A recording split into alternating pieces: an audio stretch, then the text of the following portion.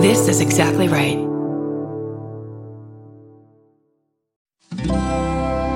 Feral Audio.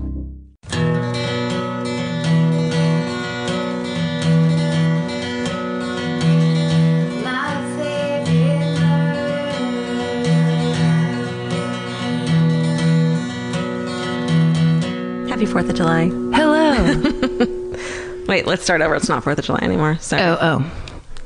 Happy 5th of July. It's not the 5th. It's the 6th. Hello and welcome to My Favorite Murder. Hi, welcome. Thanks for coming. That's Karen Kilgara. Why do we always start it with like... It's super uncomfortable. Yeah. We've gone over this a million times. We're staring at each other. For Maybe many that's part seconds, of it. We waiting, just stare at each other. to see who's going to go first. And then the fakest voices that we have to offer come out of our heads. And then we ask to start over. But we don't. And we never plan anything. I mean, what are you going to plan? What are you going to plan? I mean, we have an ending. What more do you want? Who cares anyway? Yeah. Of all the things, have you seen that picture, the newest pictures that have come back from the Hubble telescope that show the galaxies? They're purple. They did it basically, it's like black background. They did purple were the galaxies in the picture, and orange was the gas, the different things of gas that make stars. And it like there's a countless number of galaxies in this photo. You're giving me an anxiety attack right now. I'm just saying, who cares how we start this podcast? Dude, we're stardust.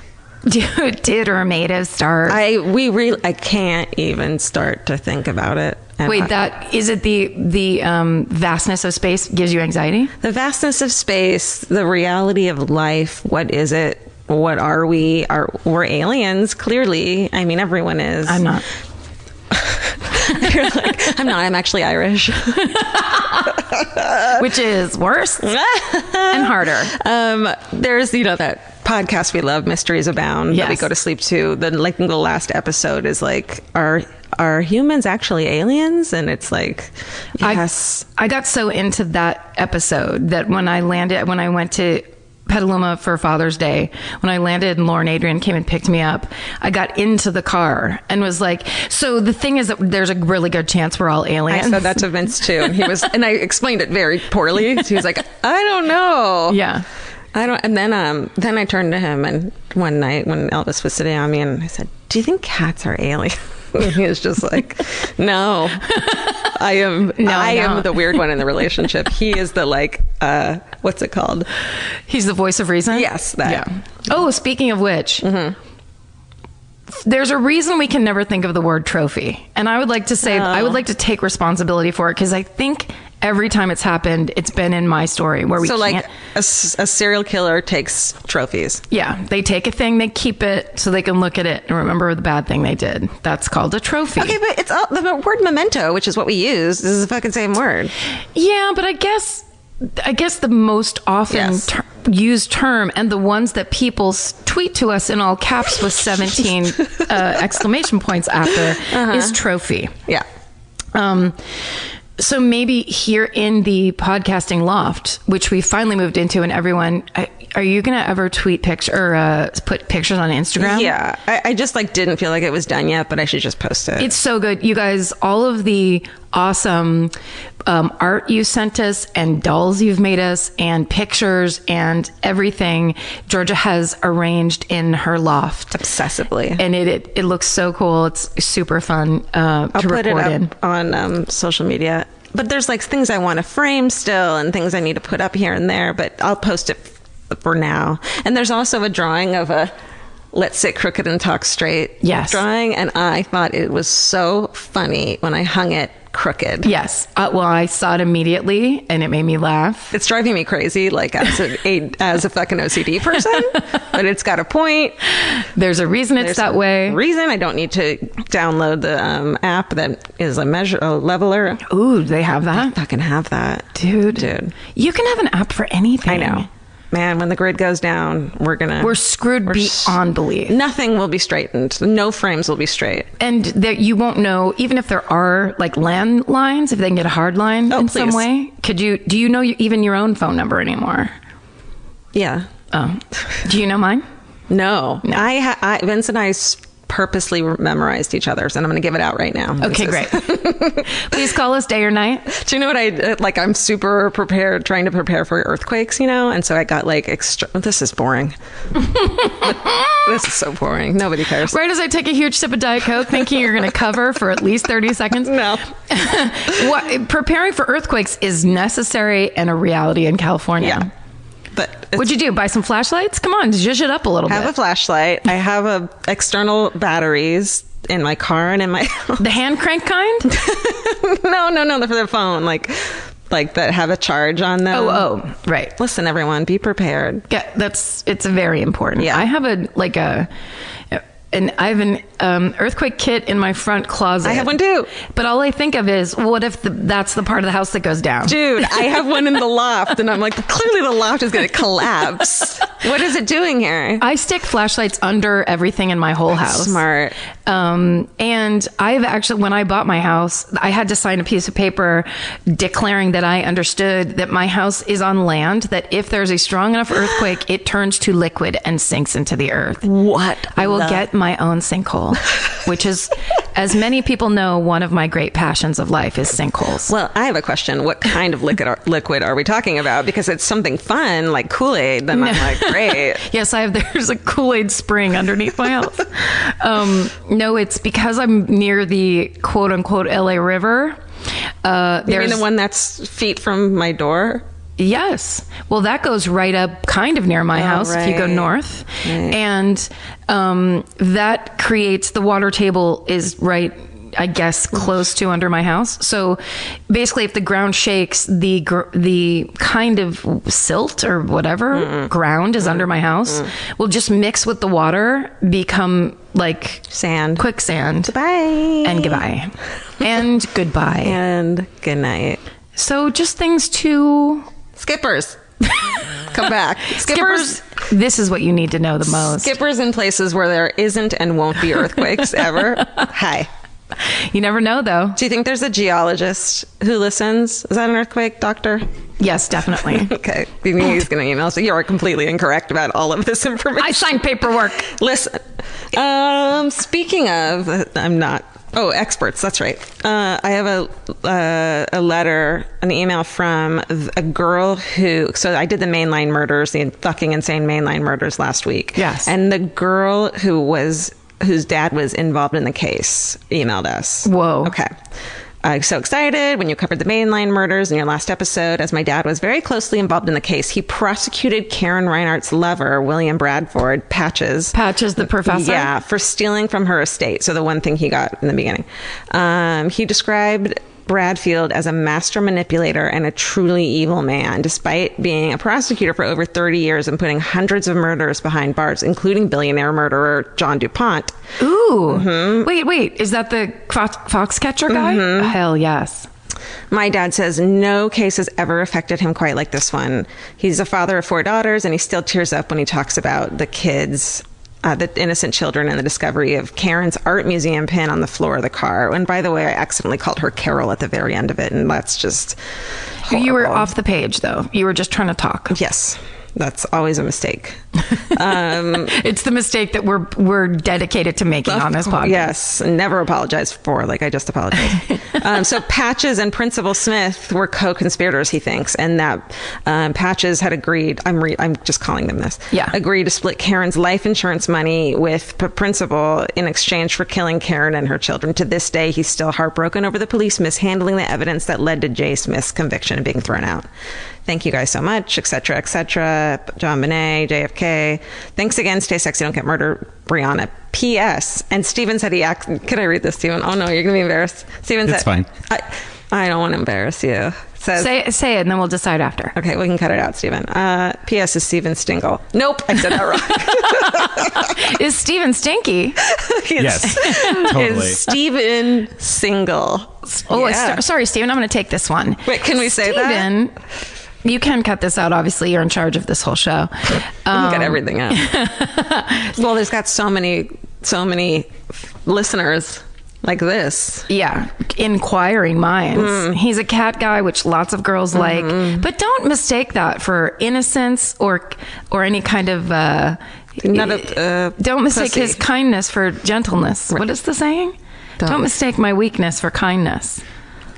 I like that. I saw that one time on Tumblr. I dig it. Right, Stephen? This is going to be in my dating profile. That whole Clip of this podcast. The whole thing can fit on a Where Tinder are you bio. going? Are you going to Tinder? Let everyone know. Oh, I haven't decided yet. Okay. I think you should take it over to what's it called? Too Many Fish, the Christian dating site. Too many fish? Is that it? Isn't that what Plenty it's of called? fish. Plenty Yes. of fish. There are too many fish. I don't like fish, so I feel like there's too many That's fish. true.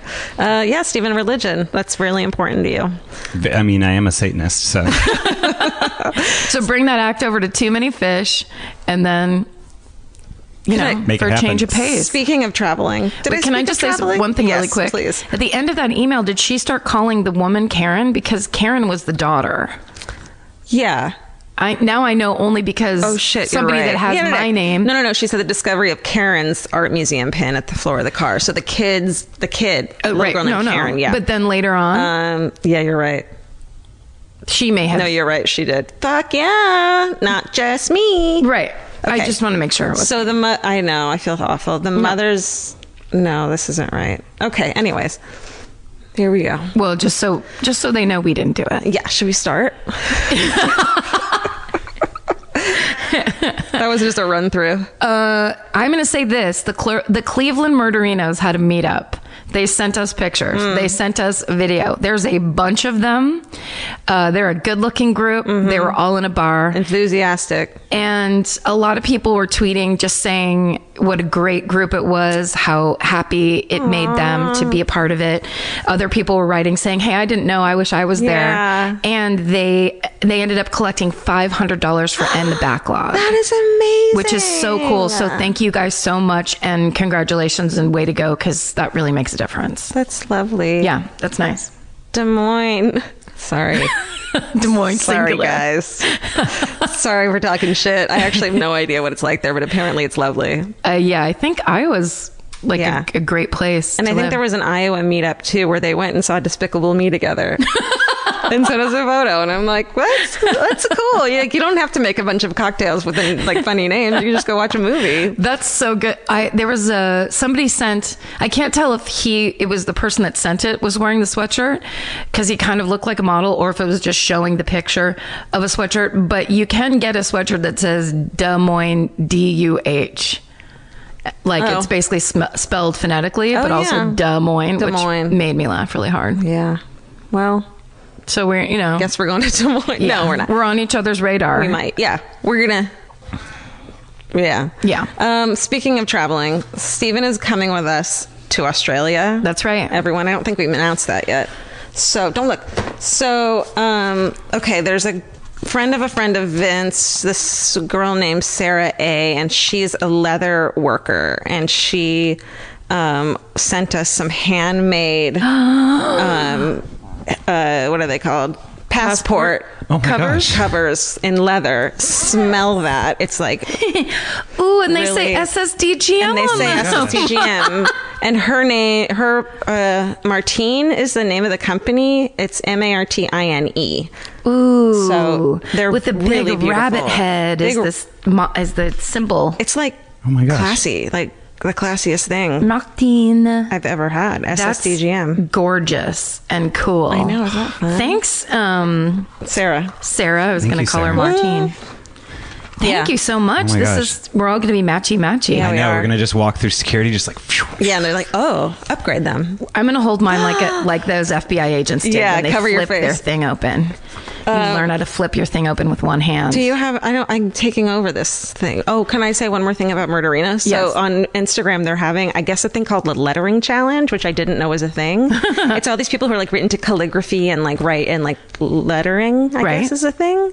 And so they're having my favorite murder lettering challenge. I guess there's like it's a whole community. They have challenges for like the month, and so it's hashtag letter MFM. And I think I found the girl who was going to design my tattoo, my favorite murder tattoo. Oh, from that's it. great. So do you want to get one with me, or should I surprise you?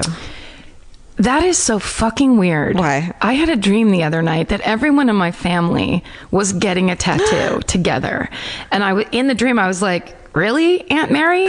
Like, in your mid-70s? Like, I was just looking around at my family, like, and you know what we were getting a tattoo of? Some toes. What does that mean? I don't know. I'll look it up. But yes, I'll get a tattoo with you, Should girl. we get one together? Yes. Okay. I want to get mine all across my one haunch. Your haunch. Just my whole hip, front to back. I think I'm going to get mine like, what's this called? Under Ribs? my armpit, side of my body, ribs. I love it. And then I'm going to get a SSDGM, and this chick who does calligraphy really well, who I'll shout out when I get the tattoo. I'm having her design something. Maybe I'll get it on my neck. Are you serious? No. I used to know a guy that used to call neck tattoos job stoppers. Yeah, they have that and hand tattoos. But I don't think that's true anymore. Because Yeah. how many chefs do you see Yeah. with neck tattoos, or like, Podcasters. I mean, people who are tatted up who are like, yeah, fuck you, I run my Yeah. entire company. I have a face tattoo. Deal with it. Get it. And I make more money than you and your dad I'm combined. my own boss. Too bad. Your dad needs to, okay. Do you know my dad is driving Lyft now, and he said, I keep wondering if all these young girls who get in my car are murderinos. It sounded like he was going to kill them at first. Didn't it? Yeah, he has to be careful with how he brings that up. Yeah, so if you see Marty picking you up on Lyft, Marty. I think that's all. It's all for you. Let me see. I think it is. Steven has his, I was going to say, Oh, yeah. Steven's got a corner. There's a little fun thing for us based on last week's story on your story, Karen. I know it's July right now, but I think it's never too early for us. Okay. All right.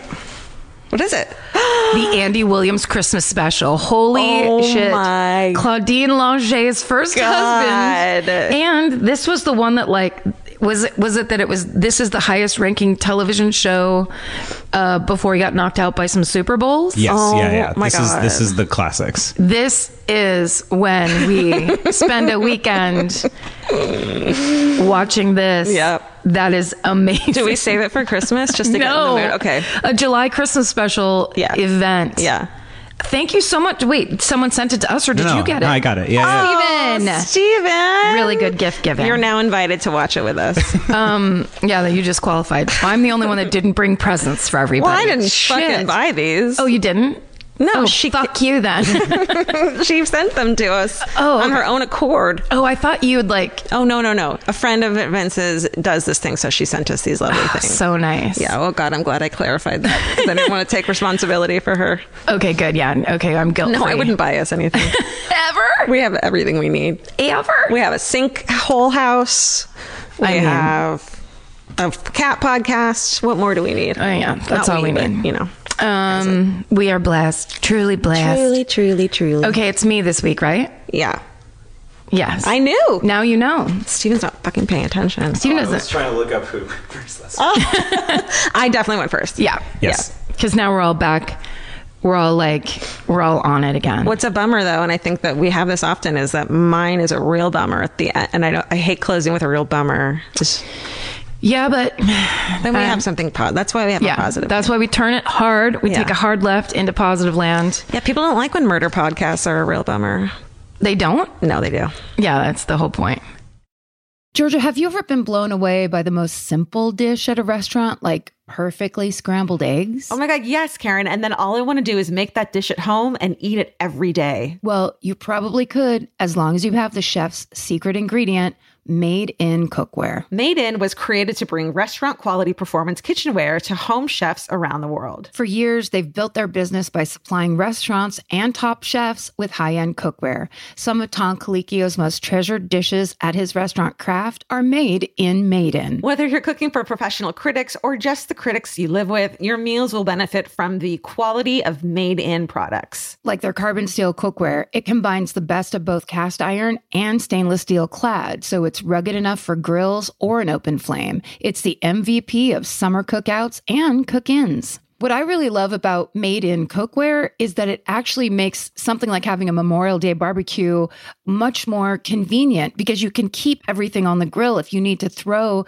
say, a pan of garlic up on the top while you're grilling your steaks on the bottom, it's strong enough, durable enough to do that. If you want to take your cooking to the next level, remember what so many great dishes have in common. They're all made in. Save up to 25% this Memorial Day from May 18th through May 27th when you visit madeincookware.com. That's MADEIN cookware.com. Goodbye.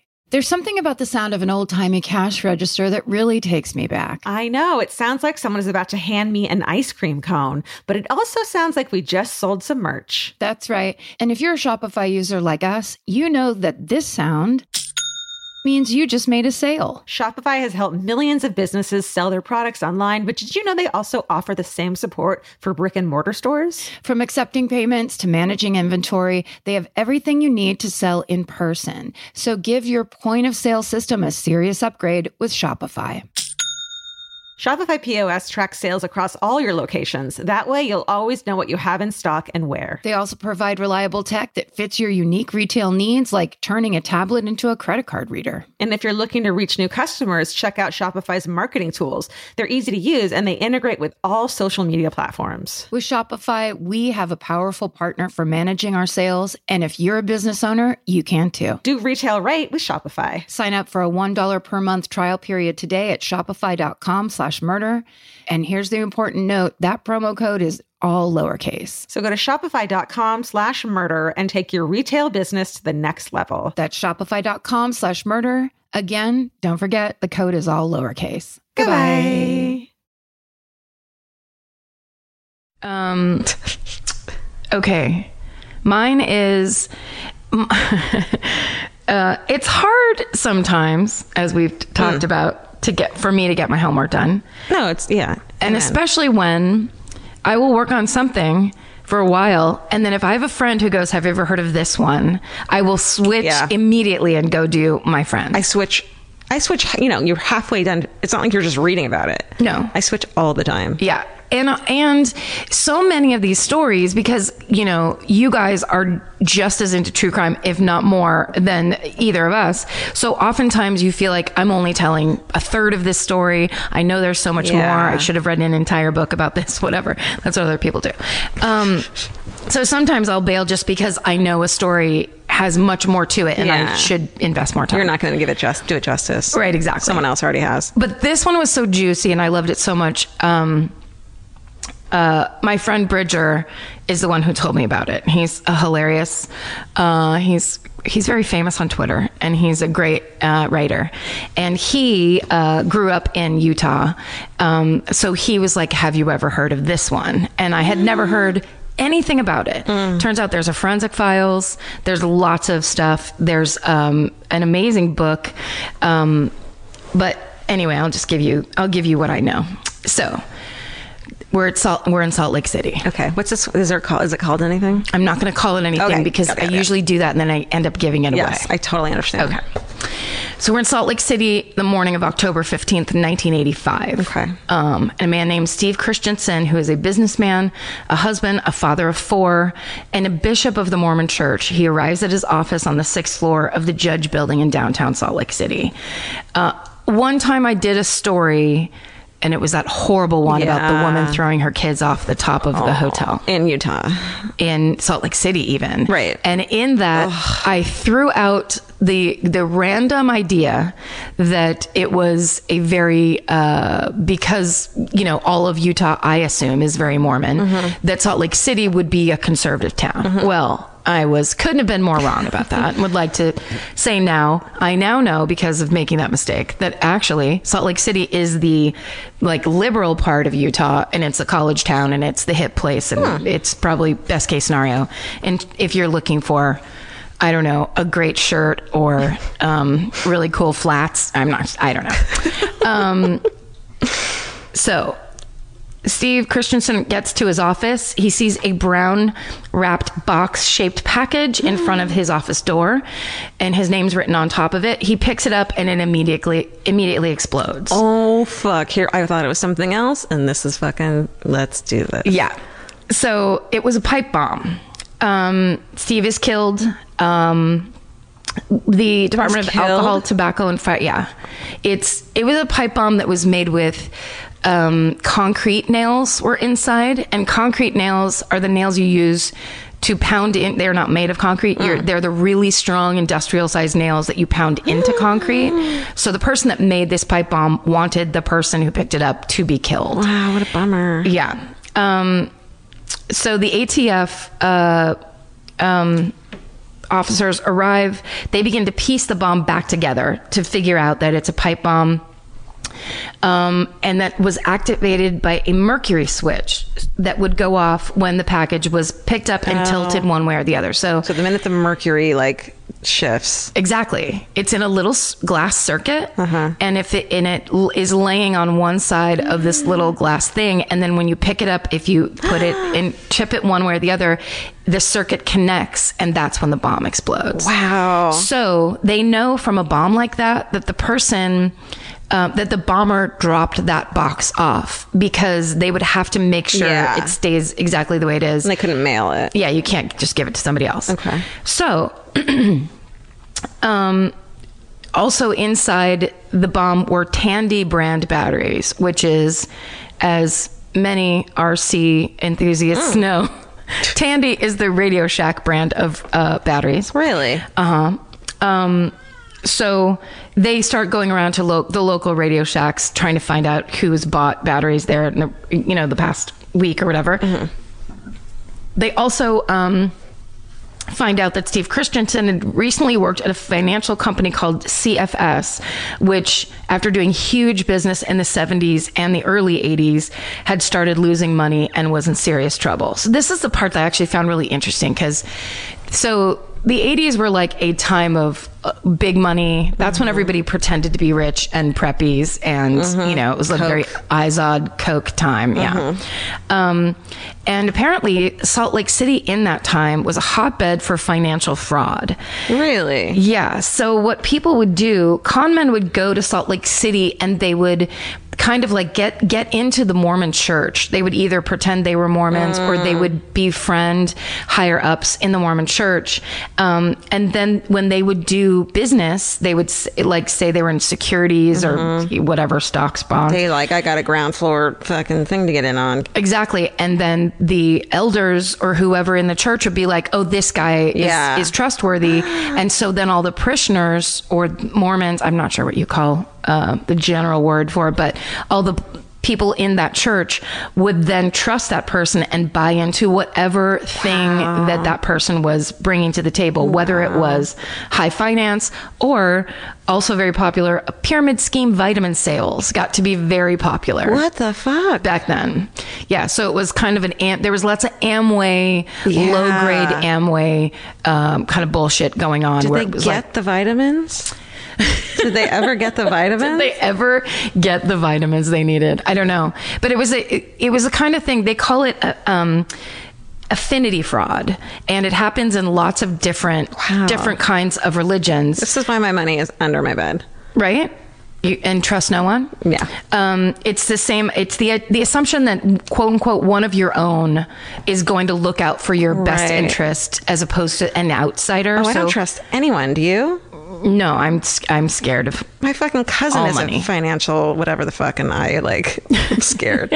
Sorry, Mitch. Well, because it's so anyone can tell you anything, and if you don't know exactly what's going on, it's 100% pure trust. Yeah, and if people are that into money, they're into money and they want it. Yeah, exactly. Okay. Well, so it's the same thing Bernie Madoff did. Yeah. He got $20 billion, as you well know, watching that documentary. Oh, so good. From wealthy Jewish people. A guy named Alan Stanford did it to Southern Baptists. Wow. He had a $7 billion empire that fell. There was even a con man named Monroe L. Beachy who became trusted within the Amish community, and he went to prison for orchestrating a scheme that defrauded 2,700 investors, many of them his friends and neighbors. What a dick. So it's just a very common practice of this idea that you're religion would stand for your good morals, and that therefore the business is a trustworthy one. It's almost a worse con than just, clients, because these people are trusting because if you're in their religion, it's because you believe the same things they do. You have the same morals. They're going right on the inside. Yeah. They're not just standing out and like rolling the dice that maybe you'll believe them and maybe not. They're asking you. They're playing on your ultimate faith. Yeah. Which is very ugly. And in the Mormon religion, it was the kind of thing where I believe I know lots of Mormons. I grew up with Mormons. One of my good friends that I used to work with, Betsy, is a Mormon, and it's a very moralistic. The life they live is really. The whole idea of it is that you live this life based on your faith. So it's like, my friend just said it the other day. He's like, Mormons really walk the walk. Yeah. So it's not just, and maybe I'm only saying this because of all those like design websites that you see these days. And when you trace them back, it's like a young Mormon family, but it's like the most beautiful, table setting and the cutest design. And it's like, here's a great thing for your baby. I've heard so many bloggers, like famous bloggers or like the big ones that have beautiful websites, are Mormon for some reason. Yeah. Because it's kind of like, it's the whole idea of like home building and like putting the best into your home. Right. And being ambitious and always having something. Anyways. Yeah. I mean, these are insane generalizations. Obviously, we're not speaking for every single person that's in the religion, but there's something to that. There's something to that. Where there seems to be an innocence that in the 70s and 80s, con men were like, oh, we can exploit this community, this sense of community that they have. Okay. 2 hours after Steve Christensen's attack, there's another bombing at the home of Gary and Kathy Sheets. Gary Sheets was Steve Christensen's boss at CFS, and his wife Kathy was the one who picked up the package. It exploded in her hands and she was killed. Oh my God, how have I never heard of this? I know. So now the police are thinking that these bombings are related to the failed CFS business dealings. And so it could be retaliation from an old employee or even the mafia. Oh my God. Police talked to the Sheets' 13-year-old next-door neighbor who saw a tan minivan pull into the Sheets' driveway the night before around midnight and thought it was suspicious. But all he saw was the car. He didn't see anybody get in or out. But then they also talked to a jeweler who worked on the 5th floor of the Judge building, 1 floor below Steve Christensen's office. His name is Bruce Passy. And he tells the police that the morning of the bombing, he got into the elevator with his father, and there was a man standing in the elevator wearing a Letterman jacket, but with no letter on it. And he was holding a brown, like, paper wrapped box that said "To Steve Christensen" on the top of it. Oh shit. And so Bruce Passy describes this man to the police, saying he's a white male, 5'8", medium brown hair. The next day there's a third bombing. This time it's inside a car, and the victim is seriously injured, but he's not killed. It's 30-year-old Mark Hoffman. He is rushed to the hospital where he's in critical condition, but he ends up being able to tell the police that he'd opened his car door and the package was sitting on the driver's seat. With the action of opening the door, it fell off and exploded. Oh, good. So he didn't get the full impact. Right. But he had a fingertip blown off. He had a huge wound in his knee where parts of the explosives went into his kneecap, like his knee area. So he was pretty badly injured. But immediately the police are suspicious, because if he had his fingers blown off, that means that the box was in his hands, not on the seat and then tumbling to the ground. Also, with the direction, the guy in Forensic Files explains it really well, but it's basically the way they know bombs explode and the directions they go. If the thing was in his knee, then he could not have been standing outside of the car. He must have been inside of the car leaning over. And so they basically reconstruct it. I want to watch that. I'm like trying to picture it in my head, and basically they, with the trajectory of the stuff that flew out of the bomb, which hit him, they realize he must have been leaning over the center console holding the box and basically inside the car. So his story, why would you lie about that? Yeah. Why wouldn't you just tell him exactly? I love when cops figure that out. Like, this person killed themselves, and it's like, no, the trajectory, like yours last week, the trajectory shows Yes. that person couldn't have killed themselves. And that's the relatively new forensic Yeah. part. That's like what Forensic Files is all Yeah, celebrating, because it's like you would never have known that until forensics comes in and is like, hold up. So the police search Mark Hoffman's house, and they find a Letterman jacket just like the one that Bruce Passy said the guy in the elevator was wearing. And they also see that he has a tan minivan. Oh shit. And there's gunpowder that they find traces of around his house that match the brand used in all 3 bombings. Well, there you go. So Mark Hoffman maintains his innocence, says he's the victim, and he demands to take a lie detector test. And he does. They give him a lie detector test, and he passes with flying colors. Oh shit. Yeah. So the police start looking into who this guy really is. So Mark Hoffman was born in Salt Lake City on December 7th, 1954, raised in a strict Mormon household. He was a mediocre student, but later he was tested to have an IQ of 169. Wow. Which is insanely high. That's 1 point over mine.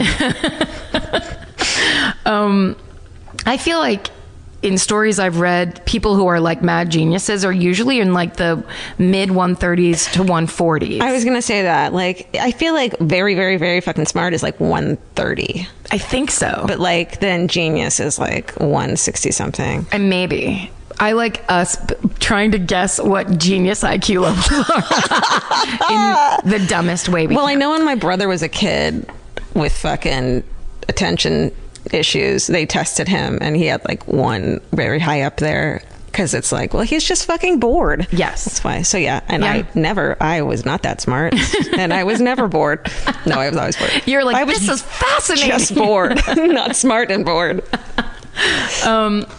Okay, so he collected coins as a teenager, and when he was young, that's a weird cut and paste. He collected coins as a teenager, and at some point he forged a rare mint mark on a dime that was verified by an organization of coin collectors to be genuine. And when he was a kid, he tricked the shit out of fucking professional coin people. Exactly. He got the taste early of, like, you know. It's impressive. I think so too.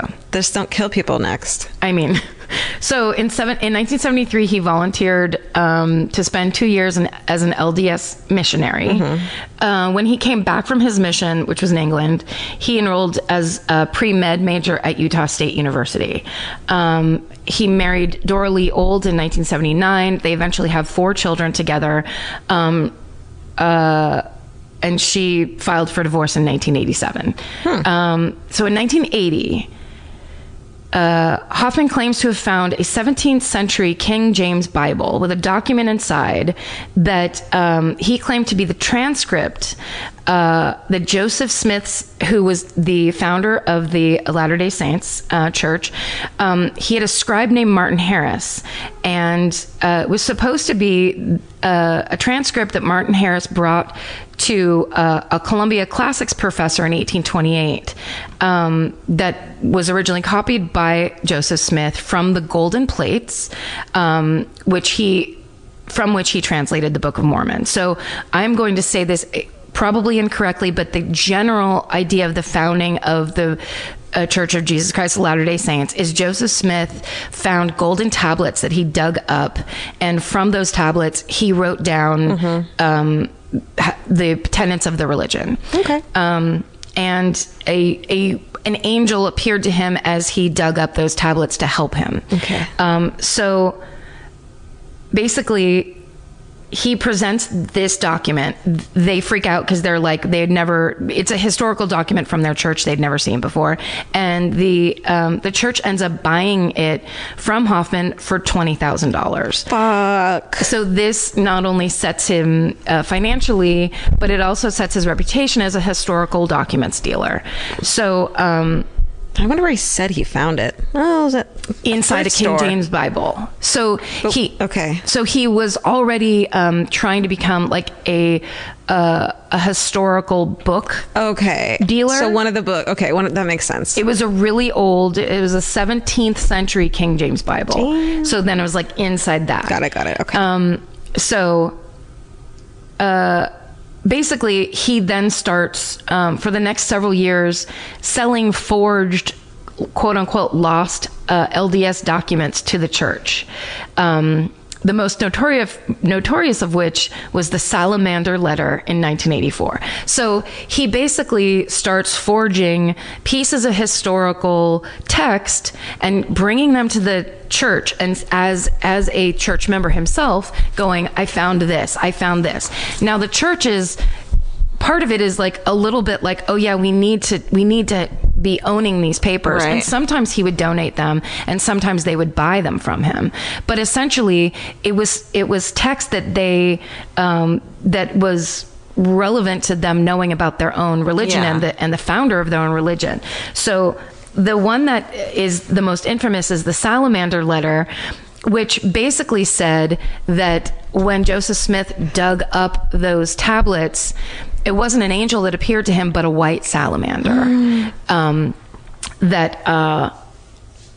So that was such a change of the historical record. And they had never heard that before? They'd never heard it before. It was super freaky. And it was kind of like they didn't know if they should announce it. It put them in a really weird position. Yeah. Because suddenly it's a very non-religious sounding and almost like a magical, witchy sounding version of the story of how their church was founded. Right.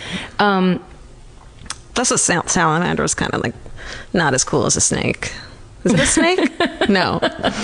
Well, but snakes are in like Christian religion are evil. Right. So there's just something weird about it's an albino salamander, like as opposed to an angel. Man, I think he could have done better. A bear. An albino bear. A blue bear. A blue bear. Well, it turned out he was actually forging all of these documents, and he had lost his faith when he was a teenager. Like, he went on his mission basically because he felt a lot of pressure from his family because he was raised in such a strict Mormon household.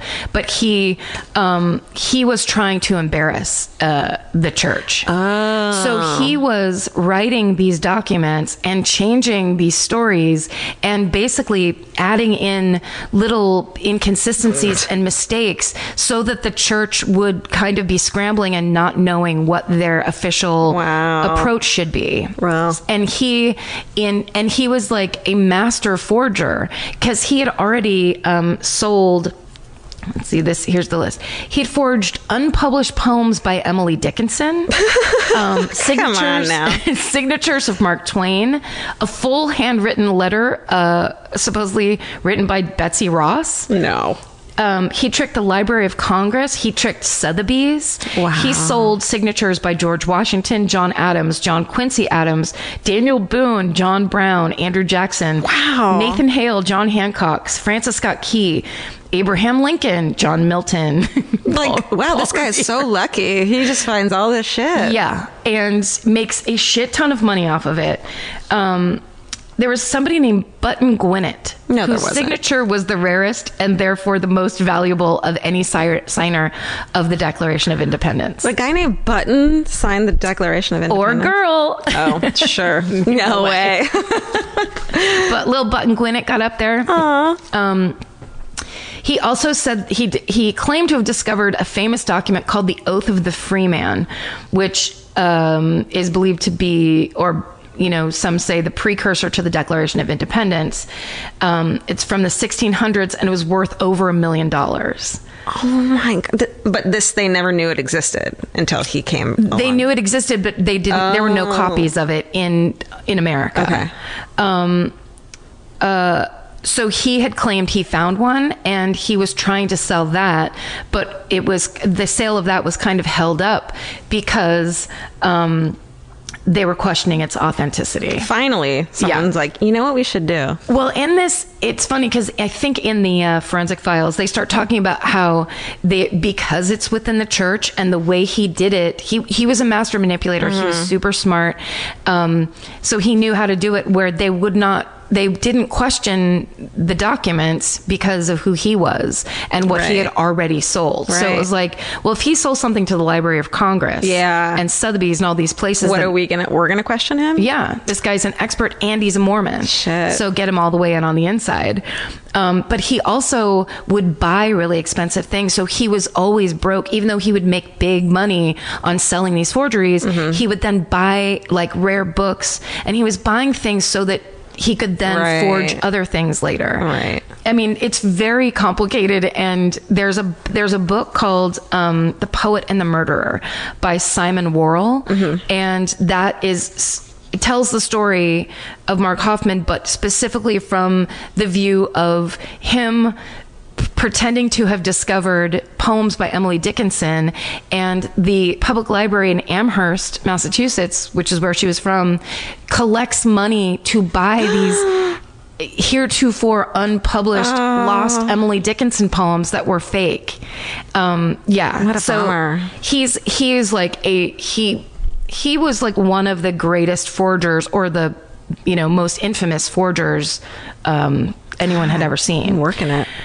He's doing it. So essentially what happened was he was trying to sell some new set of documents to the church. Steve Christensen knew a little bit about antiquities and old documents, and so he was questioning. He was like, I heard this guy is being questioned about the oath of the freeman. They're not even sure, like, he's under investigation. We need to look closer at these papers. Calling him out. Yeah. So what he did was he plants a bomb at Steve Christensen's office to kill him. Then he planted the other one at Gary Sheets' house to make it look like it had something to do with CFS instead of anything to do with him. Shit, that's fucking tricky. Yeah. I mean, this guy is, tricky. He's a trickster. He was eventually arrested in January of 1986, charged with a total of 27 counts, including murder, forgery, possession of an unregistered machine gun, and fraud. Jesus Christ. Yeah. That's it. Literally, Jesus Christ. And a salamander. So he... albino salamander. Albino. You can't forget the albino part. I mean, all of their beliefs for hundreds of years are one thing, and then he gives them paper that's like, it turns out an albino salamander had a say. They're like, an angel sounds cooler, so we're just going to stick with that. They're like, we need to have a really big meeting. And what if we have to start fucking praying to an albino salamander? I mean, would that ever even have been a choice? No. They say also, so he had like 600 forgeries that got sold and are in the market, where they're still finding them today. Yeah, I was going to ask. Yeah. So they're apparently, and he wrote a letter from jail explaining which things that he did were forgeries, because some things, obviously, when he started out, there were valid ones. So, but they're saying that they're like, there's some Daniel Boone signatures out there that are fake, that like there's because there were hardly any in the first place, but then Mark Hoffman comes along and suddenly there's 4 that are in the marketplace, which brings the value down, and it turns out 3 of them aren't real. Do you think that his forgeries are now worth money, a lot of money, to murderino types? Yeah. Or like, is there a forgers museum? I'd go to that. I would too. I mean, I think overall the historical signatures are going to be worth the most. Of course. Because they're like the. But I feel like there's got to be like the Smithsonian or some kind of thing that's just like, it's history. Look at this rat bastard in that department. Look what happened. Yeah. Yeah. I just think it's funny that he did it so much. And when you see the paper, like, he would bake the paper in the oven. Yeah, I was going to ask. Burn like a lighter. Edges. Yeah, exactly. like an old Western. Yeah. All that. They found all this, they found ink that he specifically mixed to match. But then when the guy who finally started investigating it forensically, he was like, the new ones all glow blue underneath a microscope because they're new. Yeah. And so he was just really easily able to, once they knew, start investigating all of them and just be like, none of this is real. Yeah. Sorry, this letter from Betsy Ross. That's crazy. I bet he'd be good at the lettering challenge.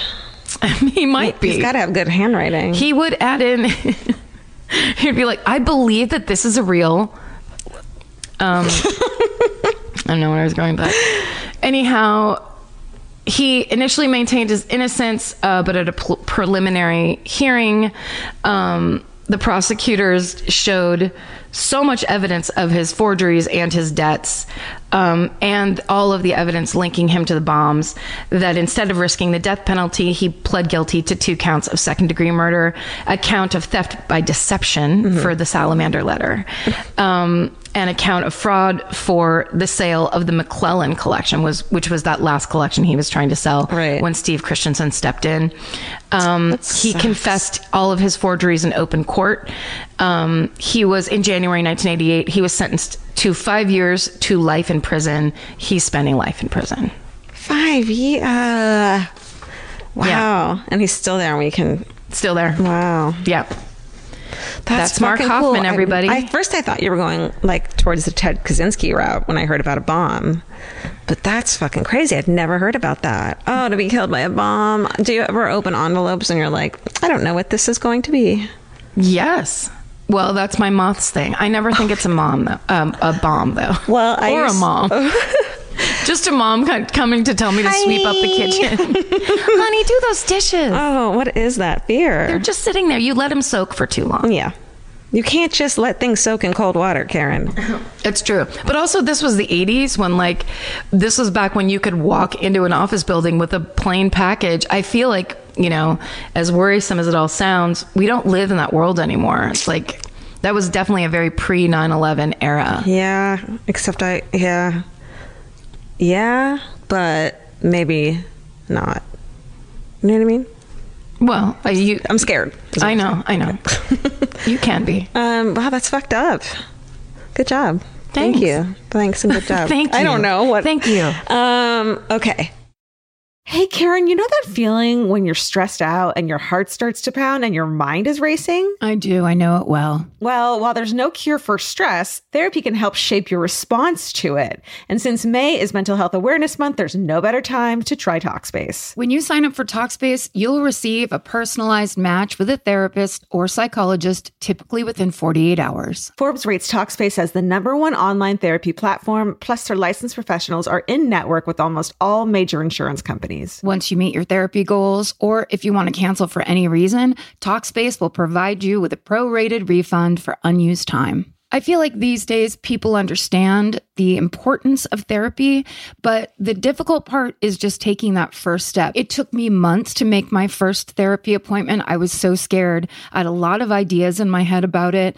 And that's why I think Talkspace is such a good idea, because making it so approachable will just get you there sooner. Then you can actually get in there, figure out what you need, talk to an actual professional, and be on your way to solving some stuff that you might want to solve. To celebrate Mental Health Awareness Month and the power of talking it out in therapy, Talkspace is offering our listeners $80 off your first month with promo code SPACE80. Go to Talkspace.com/MFM and use promo code SPACE80. To match with a licensed therapist today, go to Talkspace.com/MFM and enter promo code SPACE80 and get $80 off your first month and show your support for our show. That's Talkspace.com/MFM. Enter promo code SPACE80. Goodbye. If you're like me, you're always looking for a story to dive into. Whether it's a family drama or a mystery to solve, the key to getting hooked is the details. I need rich visuals and intricate storylines, and June's Journey has that and more. June's Journey is a mobile mystery game that follows June Parker, a daring young woman, on a quest to uncover the truth about her sister's murder. This is your chance to test your detective skills because you'll play the game as June herself. Explore beautifully designed scenes from the 1920s, like lavish estates and gardens, and don't forget to keep an eye out for hidden clues. There are twists, turns, and catchy tunes, all leading you deeper into the thrilling storyline. And if you play well enough, you could make it to the Detective Club. There, you'll chat with other players and compete with or against them. June needs your help, but watch out, you never know which character might be a villain. Shocking family secrets will be revealed, but will you crack the case? Find out as you escape this world and dive into June's world of mystery, murder, and romance. It's all just one tap away. Discover your inner detective when you download June's Journey for free today on iOS and Android. That's June's Journey. Download the game for free on iOS and Android. Goodbye. I'm glad we were talking about the 80s and you explained kind of like the money stuff, because mine takes place in the 80s too and has a lot to do with class wars and all this stuff. Maybe, should I not tell you the name of it? Whatever you think. Because I think you'll know immediately about it. Okay. All right. I'm not gonna tell you. Okay. All right. So New York, late 80s. It's insane. Jim Dwyer of the New York Times calls it completely schizophrenic. You've got one side where there's just insane wealth from Wall Street. Everyone's getting fucking rich and doing coke and having Izods and such, like we said. The financial industry is booming after a long period of stagnation. And it got so bad, like in the 70s and I think early 80s, that the city of New York was going to file for bankruptcy. Wow. Do you remember that? I didn't know that about New York City. The city was going to file for bankruptcy. But I mean, it really was so bad in the 70s and like the late 70s and Yeah. the Carter administration, where it was just like a recession. Huge recession. Like we've talked about before, gas lines. You couldn't get gas on certain days. I mean, the whole country was going through this, but New York City, because they had so much violence and that sort of thing, I feel like it was a lot worse. And in fact, so during the financial crisis of the 70s, a ton of neighborhoods in Brooklyn and the Bronx, the homeowners and the landlords were lighting the apartment buildings on fire and burning them to the ground just to collect insurance money. So all these people had nowhere to live, and they left them like that. So there are these, looks like how you saw Detroit for a little while. Just, it's insane. There's there's a movie, now I can't remember what it's called, and Albert Finney is in it, and it's basically a kind of a werewolf in New York City movie, but there's parts of it where I think it's the Bronx, where it's just people, maybe like kids, whatever, playing in like their vacant lots that are filled with just burned out debris. Wolfen? Wolfen. That's exactly Good right. job. It's kind of a kooky, it's supposed to be scary, goofy movie, but you can see all that where it's like now New York City is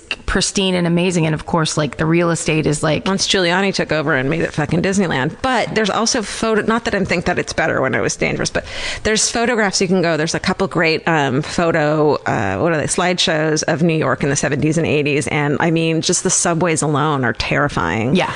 And and they had kids playing on like mattresses and vacant, burned out. It's crazy. Fucking crazy. And especially I think younger people who never saw that should go and look those photos, because you'd be very surprised. Yeah, that's where all that punk rock came from. Yeah. So it was mostly in Black and Latino neighborhoods that this burning down was doing. Let's see. So both unemployment rates and crime rates were at an all-time high. And because of the bankruptcy coming up, police and firefighters had been laid off. Municipal services were cut, including sanitation. And after-school programs were totally cut. So these kids who had working parents had nowhere to go after school. So they were, on their own in this insane city. And during this time, Son of Sam was on the loose. Yeah. So people were fucking terrified of that as well. Then there was the blackout of 79, and there's a fucking great American experience called The Blackout, and everyone should watch it. It's so good, and it shows what it was like at that time. And after that, there were these crazy fires and looting, and it never really got cleaned up. So you have abandoned buildings, you have all this stuff. So then in the early 80s, Wall Street suddenly boomed, created crazy wealth for people. I mean, the wealth they had compared to what normal people had even was insane. And then the other side of the city is experiencing crazy poverty. The crack epidemic starts, crazy violence that's fed by an understaffed, a lot of times racist and corrupt police department that is, horrible, and there's class tensions and racial unrest. In about 84, crack came to New York, and that just increased the crime. The crack wars came, so also giving really young kids access to a lot of money and weapons.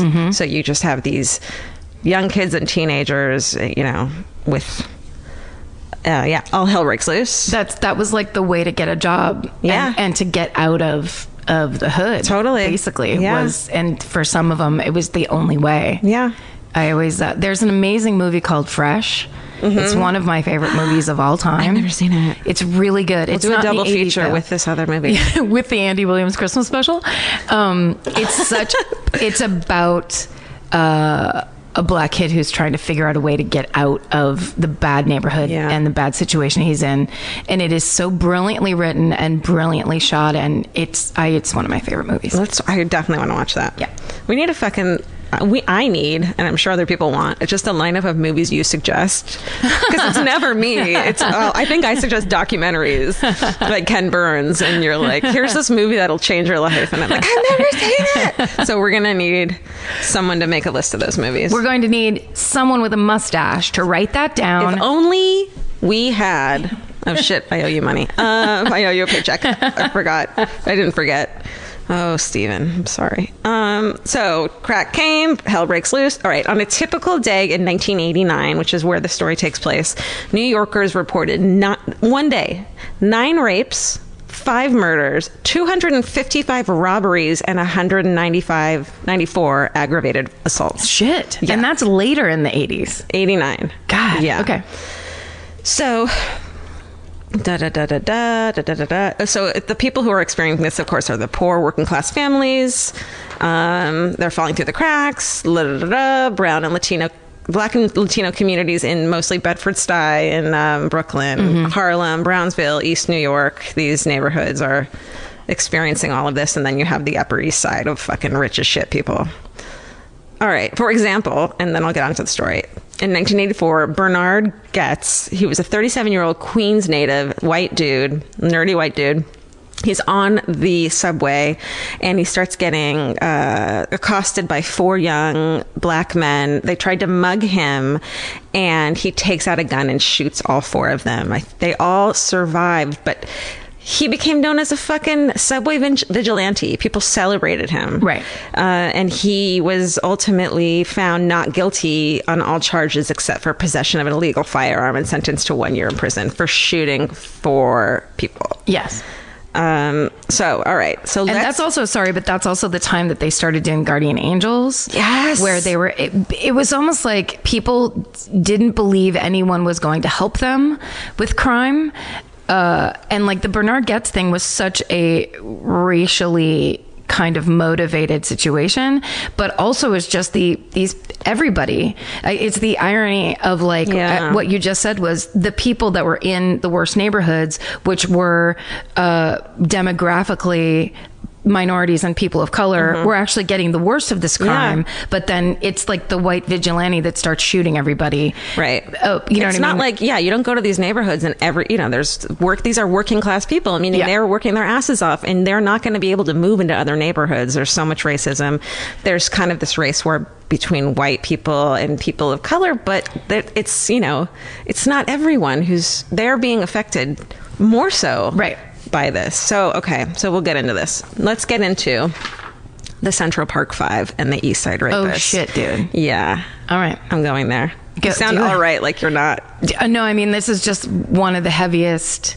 The thing that I remember most about this case is how... Go ahead. Tell me. No. Okay. It's just, it was such a big deal. And this was like when I was in high school. Yeah, so I didn't remember know. this. I was maybe 10, so I didn't. My mom kept that away from me. So you'll have to jump in at any time and tell me stuff. Yeah. All right.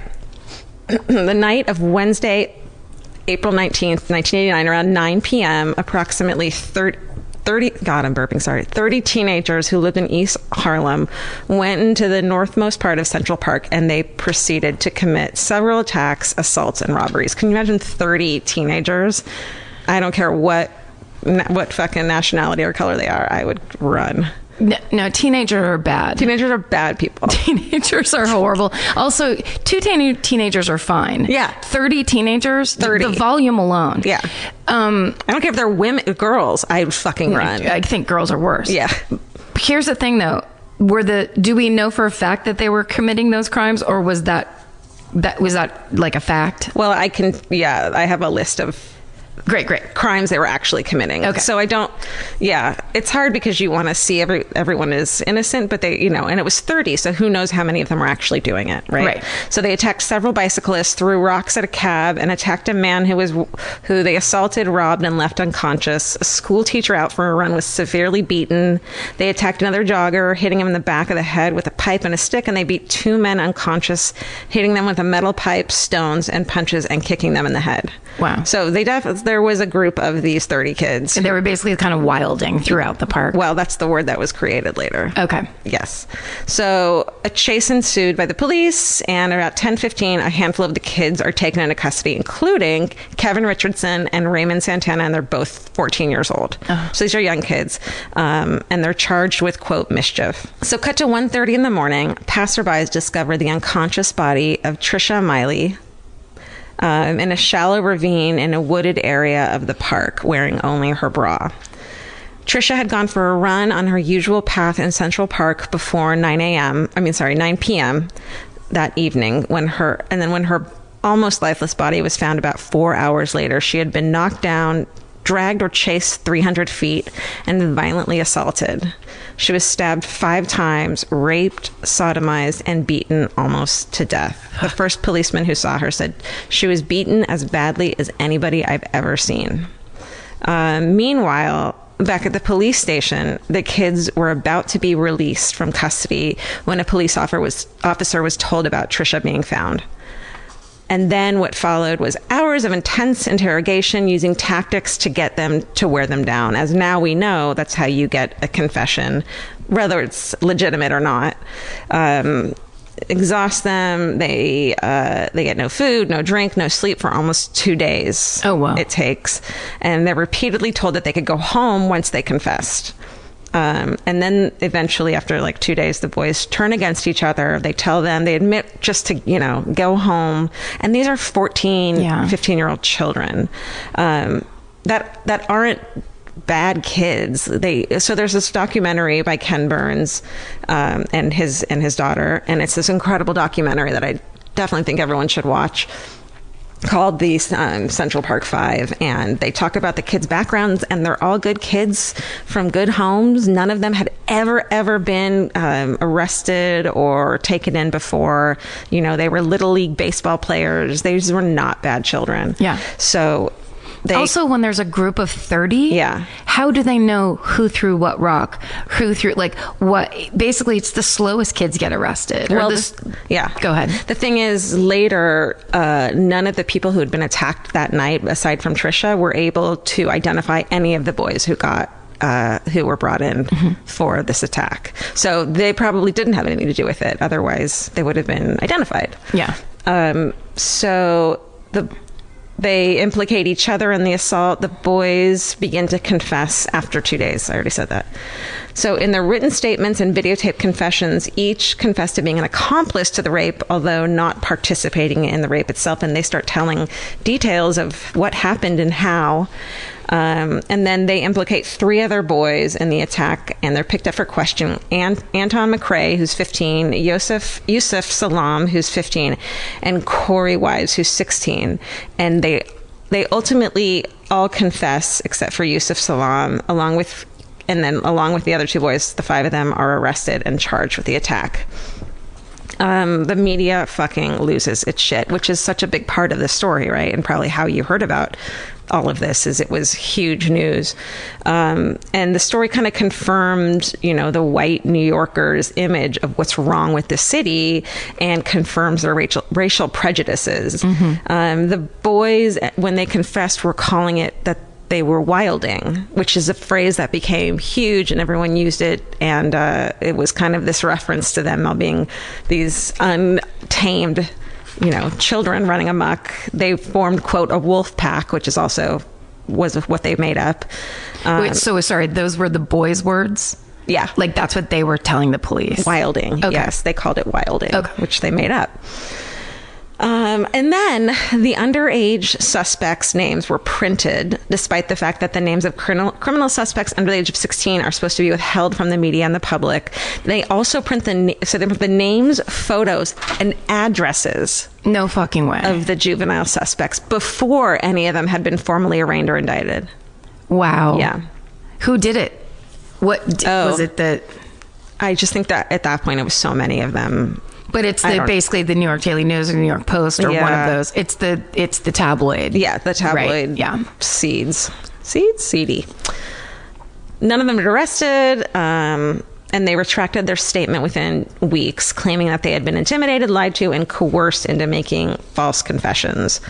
And the confessions themselves were videotaped after they had been interrogated and confessed and written statements. That part wasn't taped at all, so they had no way to show that they were being fed information and coerced. So they only taped the part where they said, I did it, or someone else did it. They only taped the part after all this when they had their stories down. Okay. And they knew the details they were supposed to be talking about. Didn't tape any of the part where they make them tell the story 500 times. Right. Or, you know, you've seen these things where they say, is that what happened? That's not what happened. Right. Tell me the truth.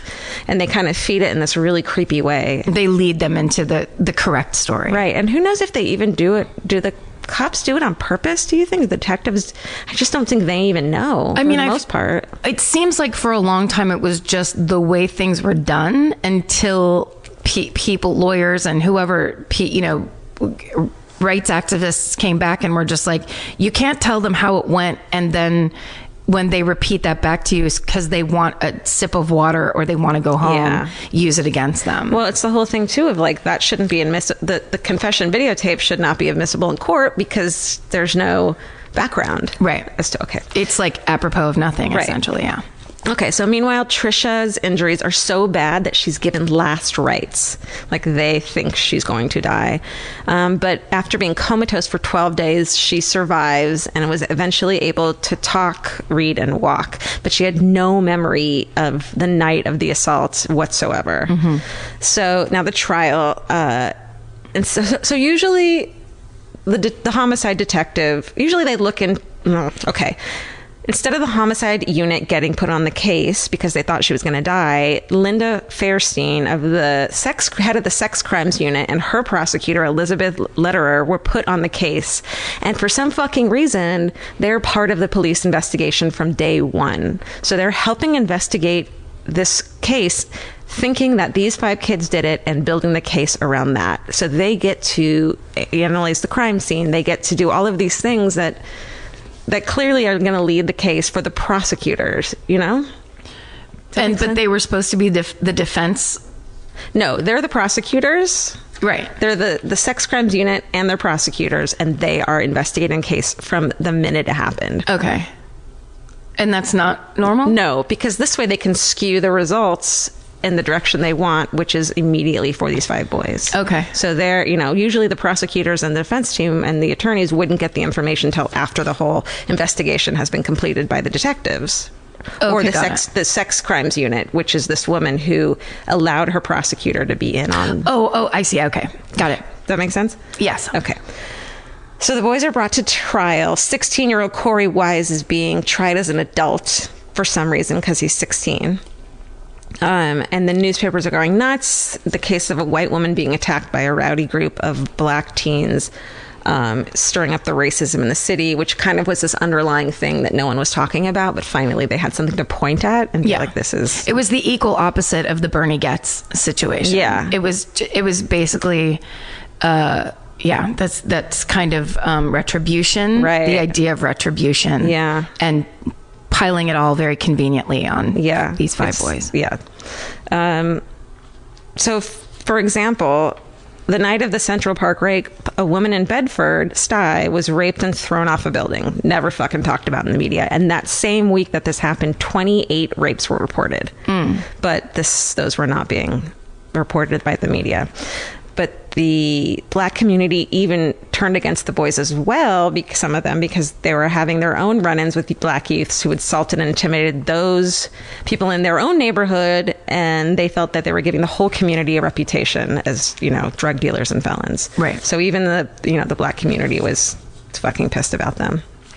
Oh, and good old Trump puts out a full-page ad in 4 newspapers calling for the death penalty to be reinstated in New York. Even though the death penalty wasn't even on the table for this, he just puts And at the time, he was a slumlord.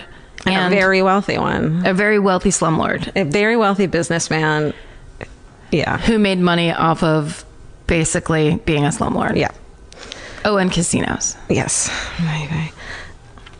Okay, and then the City Sun newspaper and the Amsterdam News used a victim's name in their paper, despite the media policy of not publicly identifying victims of sex crimes. Yeah. So they gave out her name, even though they weren't supposed to. And they said it's because, well, if ever the other people are willing to put out the boys' names, then she should have her name out too, which is like so fucked up. Well, that doesn't. No. That's not a one-to-one thing at all. It's not. But it sounds like this was the Wild West, essentially. Yeah. This sounds like the worst. 89, man. The 80s. It's just this Wild West. So the analysis was done on the DNA that was collected at the crime scene, and it didn't match a single one of the suspects. They also didn't have any hair, any evidence, and the crime scene looked like it didn't look like 5 people could have been attacking someone. It looked like a single person was attacking someone. There was this small little path that was walked up and taken Trisha away from the main road, but there wasn't, beat up dirt or anything like that. So it was like she was down in a ravine and there was one track down to her body and back up. Yes. Not 5 people walked down. Right. And when the boys got in there, they didn't have any mud or dirt on them. And the other thing is, if she were fighting back, which the cops said that she put up a hell of a fight, they would all have scratches and crazy things on them. One of them had a scratch on his eye, but that's it. Right. So the DNA collected. And so when the DNA was collected and didn't match, the prosecutors just said that there must have been a 6th one of them then that the DNA matches, and still brought them to trial with a case that was almost entirely based on the confession, circumstantial. So, okay. So the 4 boys, Kevin, Yusuf, Anton, and Raymond, are convicted of rape, assault, robbery, and riot in the attacks. They were 15 years old and 14, so they got maximum sentence for juveniles, which is 5 to 10. But Corey Wise is 16 and tried him as an adult, so he gets 5 to 15 in fucking Rikers, which is a hardcore prison, and going in as a rapist, especially against a white woman where there's a lot of Aryan people in the prison, Right. is ugly. All right. Well, the summer that the attack on Trisha occurred, there's a serial rapist terrorizing the Upper East Side called the East Side Rapist. Okay. I just got a weird chill. Did you remember this? No, I've never heard of this before. Yeah. So you know that story, but you don't know I know the end that of it. story very well. All I know is that the mentality at the time was they caught some. This was the mentality. They caught some of them and they're going to jail. Like good. And everyone rejoiced. Everyone was absolutely, and I feel like in general, unquestionably swallowing the story that was being fed. Yeah. Everyone. I mean, they wanted it to be solved, and it was a perfect backdrop and proof of what was going on and what they'd been saying was going on and what they were mad about, and something to say, this is why I feel this way. Yes. About, this is why my racism is justified. Exactly right. And to say, as if these are the only people that are breaking the law in New York City. Yeah. That to me is that's the thing I feel like all the way up to, and obviously past until very recently, but around the OJ trial, where it's this idea of you don't just get to say who is innocent and who is guilty, but you don't just get to pull people through the legal system and just be like, there, the problem is solved. Because if it's a setup, which many of them have been, you still have somebody that's guilty out there doing it. Totally. And who knows what color that person is. Yeah. But you've now not solved the problem, ruined people's lives, supported racial stereotypes, not told an accurate story. So, but this is how the story ended in 2002. Okay. So the summer that the attack happened, a serial rapist named the East Side Rapist is fucking terrorizing everyone. August 5th, 1989, 17-year-old Matias Reyes is caught after raping another victim. He's the East Side Rapist.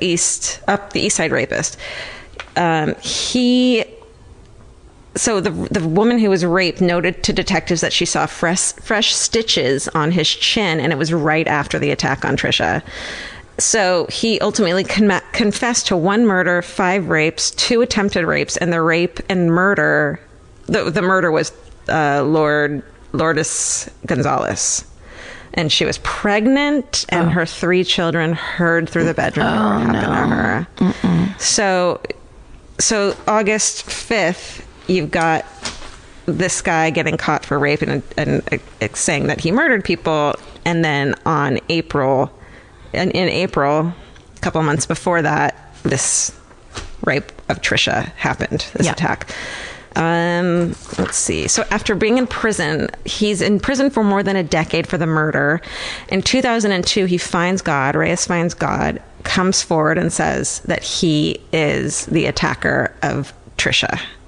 He did it. So he then goes on to detail how he followed, raped, brutally beat her and then details that the Central Park 5 never got right. They never even had similar stories of what happened. They were all different. And he just tells exactly how it really went. From where he threw the socks to where he threw the keys and why, because he was mad that she wouldn't give him her address so he could break into her house. So he threw the keys, and they had always wondered what the deal with the keys were, exactly what she was wearing, that she had a Walkman that was stolen, and they weren't sure if there was a Walkman involved. But all her friends said she always ran with a Walkman.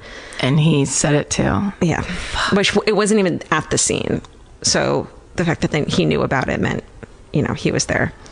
He definitely fucking did it. Yeah. And the DNA is then tested, and it's his DNA. Oh man. Yeah. So let's see. The detective who gave the statement, he took the statement, said Matias Reyes is one of the top 5 lunatics he's interviewed in more than 20 years investigating homicides. The 5 boys had already been released from prison. They're adults now. But they were struggling because they were now sex offenders on the sex offenders registry. And Raymond Santana was still in jail because he had a drug charge. He took to selling drugs because he couldn't get a job with a sex offender as a sex offender. Yeah. But his sentencing because of that drug charge, because of his prior convictions, was longer. So he was still in prison based on his prior conviction. So he's released. And then in 2002, Manhattan District Attorney Robert Morgenthau threw out the convictions in the Central Park jogger case. The 5 are exonerated, and in 2014, New York City paid them $41 million as a settlement. Really? Yeah. Are you crying? Yeah. Yeah. $41 million. Fuck. That's like, we fucked up so hard. Yeah. Ugh. So the prosecutors, the woman who was the prosecutor, the sex offender unit head, refuses to admit that they were wrong. She's now a teacher at some big college, and they're like starting a petition to get her kicked out because she uses this case as one of the highlights of her career. Oh no. Yeah, so she can't say it's true. She Right. says maybe there were 6 of them. Still sticks to that story. And doesn't acknowledge the hard evidence of the lunatic No. rapist? No. Who admitted he did it? Why would you admit you did something And did it alone. and then actually have the hard evidence and know the details? I mean, Like- that's very difficult to deny. Right. Yes. And then, so the police detectives, a lot of them won't admit that they were wrong. And of course, Trump refuses to admit. He says, look at the confession. So he's still stuck on this confession, which, as we know now, so many confessions are coerced easily. Right. Especially out of children. Totally. As for the victim, so Trisha had 5 months of rehabilitation. She returned, and then she returned to running in Central Park. In 95, she ran the New York City Marathon, and in 2003, so she had been anonymous up until then. And in 2003, she comes out and publishes a memoir called "I Am the Central Park Jogger." I remember that. Yeah. I don't know. I want to know what she thinks about all of the thinking that these 5 boys were her attackers for so long, and then having to switch her brain completely. It's just so scary, and I feel so much for her just based on that. And now she began a career as an inspirational speaker. She works with victims of sexual assault and brain injury in the Mount Sinai Sexual Assault and Violence Intervention Group. So that's the Central Park 5 and the East Side Rapist. Wow. Huge. I know. It's such a huge story. Did I tackle that okay? Did I give it justice? Yeah. Okay. Yeah. Okay. I mean, I feel like, especially in this day and age, it's so difficult to talk. The first thing I thought of while we were talking about this is, I remember one time a long time ago, we were talking about something, and the way we intimated it made it sound like what we were saying is all people of color live in the ghetto. Right. And we got a lot of people who wanted to talk to us about that, where that is in no way what we meant, but it was like the wording of how it sounded. And so I would just point that out, that, like, this isn't the assumption that because you are of color, you live in the worst part of the Bronx. Yeah. And it doesn't mean that because you're of color, you go wilding. Like, Right. none of what we're talking about is to say every single person was living only this one way in New York in that time. I'm sure there was tons of, upwardly mobile Black people and Hispanic people and people of color that lived on the Upper West Side. Yeah. So it's not that, but I think that the lines were absolutely drawn because back then it was basically white men ran most media, and white men were the cops usually, for the majority, I would say. And so that was the story that we were always given, and that was the story people were reacting to, and that's what we're talking about. Well, it's just so hard because with this podcast, I don't want to do the thing that so many people talk about, is that like blonde white women, that's all the stories we cover, which I don't think we do, but I want to tell them the stories because I want to represent as many people as we can and as many victims as we can, which I totally think these boys are victims in this story. But, it's hard as a white woman. I try to empathize, but I know I'll never understand completely what's going on. So, like the Mitrice Richardson case, I just really wanted I just want to make sure that we're covering them, but I know it's never going to be perfect. Definitely. So it's a bit of a risk to even talk about them because everything is very loaded these days. And I think it makes people feel better if you misspeak about something. It makes people feel better to tell you how wrong you are. It makes it feel like that's making a difference, which it definitely is. Yeah. I mean, in some ways, but I guess our hesitation is when you put stuff like that out there, it's easy to say something incorrectly or sound insensitive or make it sound like you're making a generalization. Right. I don't want to do that. I tried very hard not to. But please email us. We're always open to hear your story or have your corrections, and they know that. I know. I mean, Jesus, that's the one thing we do get. I think. But I think what's better than not covering it because it's too loaded is just not talking about it at all. And so I think that's important as well to talk about it. Yes. Definitely. Especially for people who have a podcast, who are talking specifically about murder and in a podcast. It's like, we can't just cover the easy ones. Well, and also the ones that have been covered, because that you're exactly right. That's the thing of it's the blonde cheerleader.